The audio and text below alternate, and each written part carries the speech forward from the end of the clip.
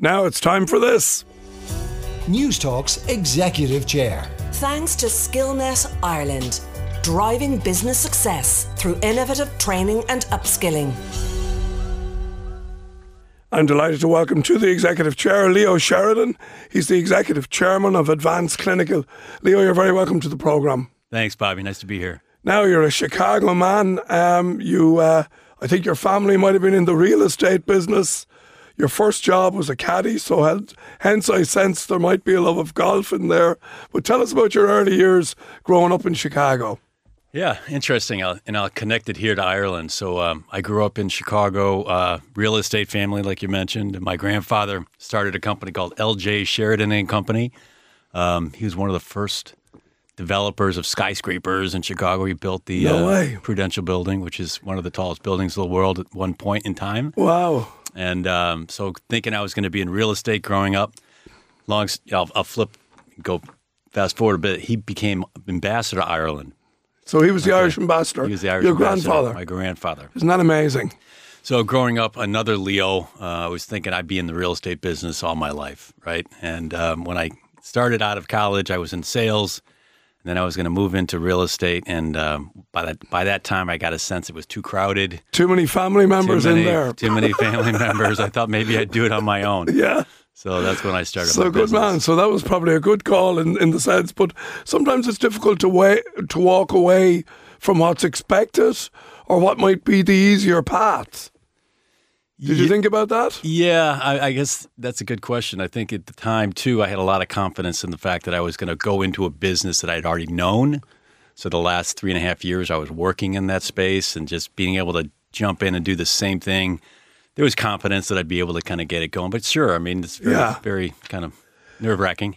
Tell us then, you say you've been doing the same thing for 36 years. Right. So was it then into clinical trials or a clinical trials type business in the early days? Actually, early days was staffing. Okay. So I was putting people into temporary work assignments, working for a very large company called Olston at the time. That's like a Manpower or a Kelly. Recruitment. Very recruitment oriented. Yeah. So I started my own recruitment firm, and I was doing mostly administrative office work in terms of temporary help. And then in 1992, by necessity, I needed to kind of pivot, and I moved into IT consulting. Okay. So I started moving up the food chain, placing high-end professionals into projects for my customers.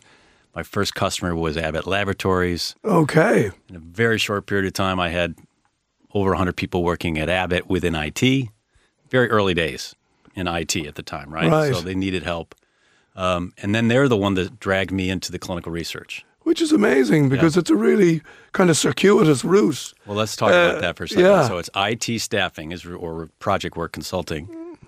And one of the IT flavors is SAS programming, which is a core part of the clinical research process. Okay. So I started doing a lot of the SAS programming that turned into statisticians, that turned into data management, that then went into clinical operations and medical monitoring. And so you really, technically, you were never that far from the process by virtue of the work that you were doing at Abbott. Exactly. Okay. Maybe you could explain to us how clinical trials actually work. Sure. So just because we hear a lot about them, and I know there's a lot of regulation and there's a lot of, I suppose, but I'd be interested, and our listeners would be interested to know how they actually work. It's fascinating. So obviously, when a drug gets to the market, it needs to have safety and efficacy. It's got to work, and it can't hurt people. Sure. Right? Let's make it very simple that way. So regulations is really trying to monitor all of that. So when it gets into the patients, it's going to work and it's safe.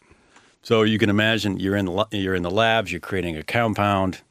You can do something to cure something or create a treatment, and then you need to go through the clinical trial process. Very regulated. Phase 1, early on, a small group of population of people. Right. Phase 2, sick patients that actually have a very small collected group.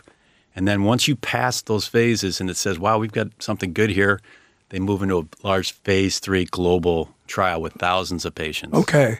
And typically, Leo, what sort of time period are you talking here? About 5 years on average to get a drug approved. Wow. Through that process. And by the way, not many drugs get approved. So in terms of the strike rate, is it 1 in 10 that get there, 1 in 100? What would you reckon? 1 in 1,000. Right. Yeah. So then it must be a very expensive process.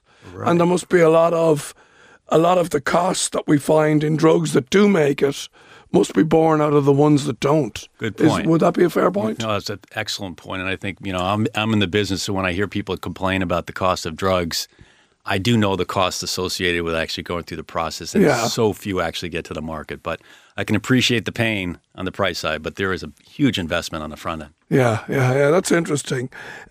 So tell us then a little bit about your own business, Advanced Clinical. And again, it's great to see that you do have an Irish connection, but the business seems to be going gangbusters. Yeah, it's doing well, thank you. So early in days, we were doing more of the consulting, project work, staff augmentation.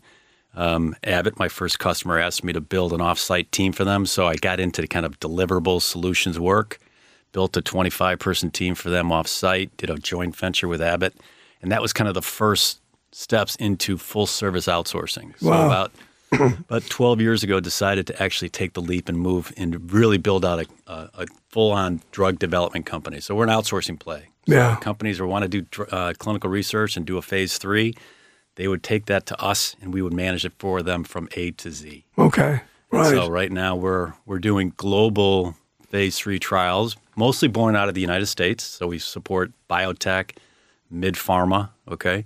And because of this global execution of these trials going on everywhere, we were forced about 6 or 7 years ago to start expanding and being on the ground doing the trials in those countries. Okay, so you've got 1,200 odd people working with you all across Europe, all across Asia, right across the world. Yeah.